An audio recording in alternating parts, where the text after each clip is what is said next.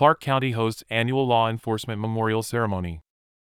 By Leah Anaya for Clark County today. In the middle of this year's National Police Week, traditionally the week in which May 15th falls, Clark County hosted its own law enforcement memorial ceremony on Thursday at the Public Service Center in Vancouver. The ceremony is an annual honoring of law enforcement officers who have given their lives in the line of duty both locally and nationally. Local Honor Guard members from multiple agencies attended the service, along with several officials from the cities within Clark County. Vancouver Police Chief Jeff Morey and Clark County Sheriff John Horch both attended a National Police Week service and activities in Washington, D.C. On Saturday, May 13th, the 35th annual Candlelight Vigil was held, at which over 500 officers, family members, and supporters gathered to honor the many officers killed in the line of duty in 2022, 224 of them to be exact.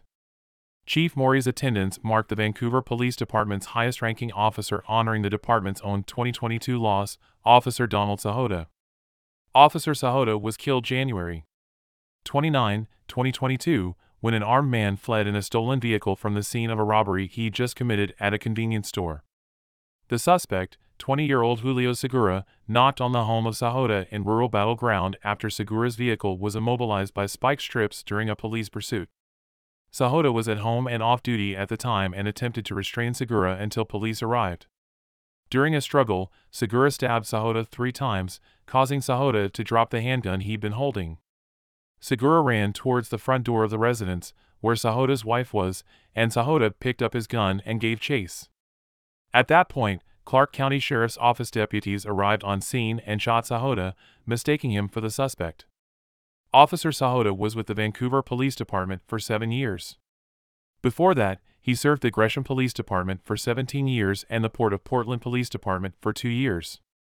Sahota was well represented in Washington, D.C., and also at the Clark County service with many VPD officers in attendance.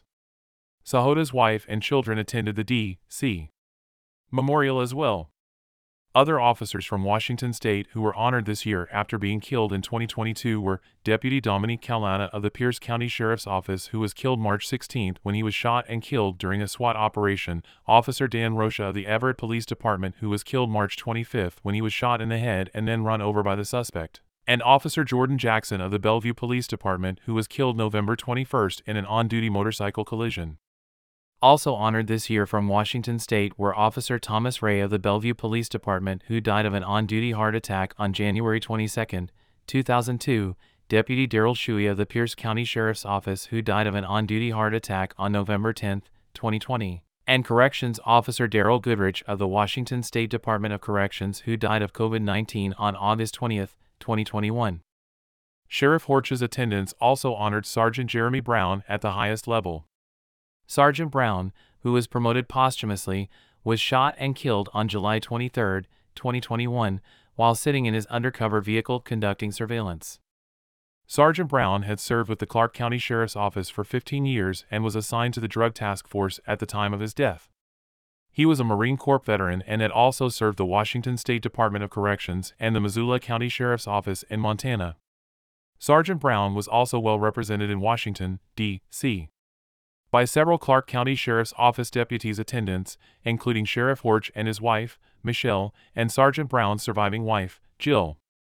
Many businesses and groups around the area are doing their share to honor fallen heroes, as well as showing support to those still serving. The Clark County Republican Women, CCRW, for example, put a team of members together to deliver cookies to agencies all over Clark County. CCRW President Liz Klein said that the message on the note cards that went with the cookies read, "Thank you for your service and dedication. Clark County Republican Women back the blue." Additionally, Klein told Clark County today, "Anytime and any way we can, we will show and declare our appreciation and support of law enforcement." The newly appointed Director of Jail Services and previous Clark County Sheriff's Deputy David Shook also hired Sarah Akey of Lemonade Road Designs to deliver cookies and cupcakes to the corrections officers at the Clark County Jail. Lemonade Road has also pledged to donate proceeds from sales during Police Week to Kindness 9/11, a nonprofit that recognizes people for their positive impact on their community and connects first responders with the public they serve. This was one of the highest honors, said Akey, to be asked to serve and show gratitude to people that serve so selflessly. Anyone behind any badge, be it corrections officers, patrol officers, or any first responder. These men and women step into places that I wouldn't dare.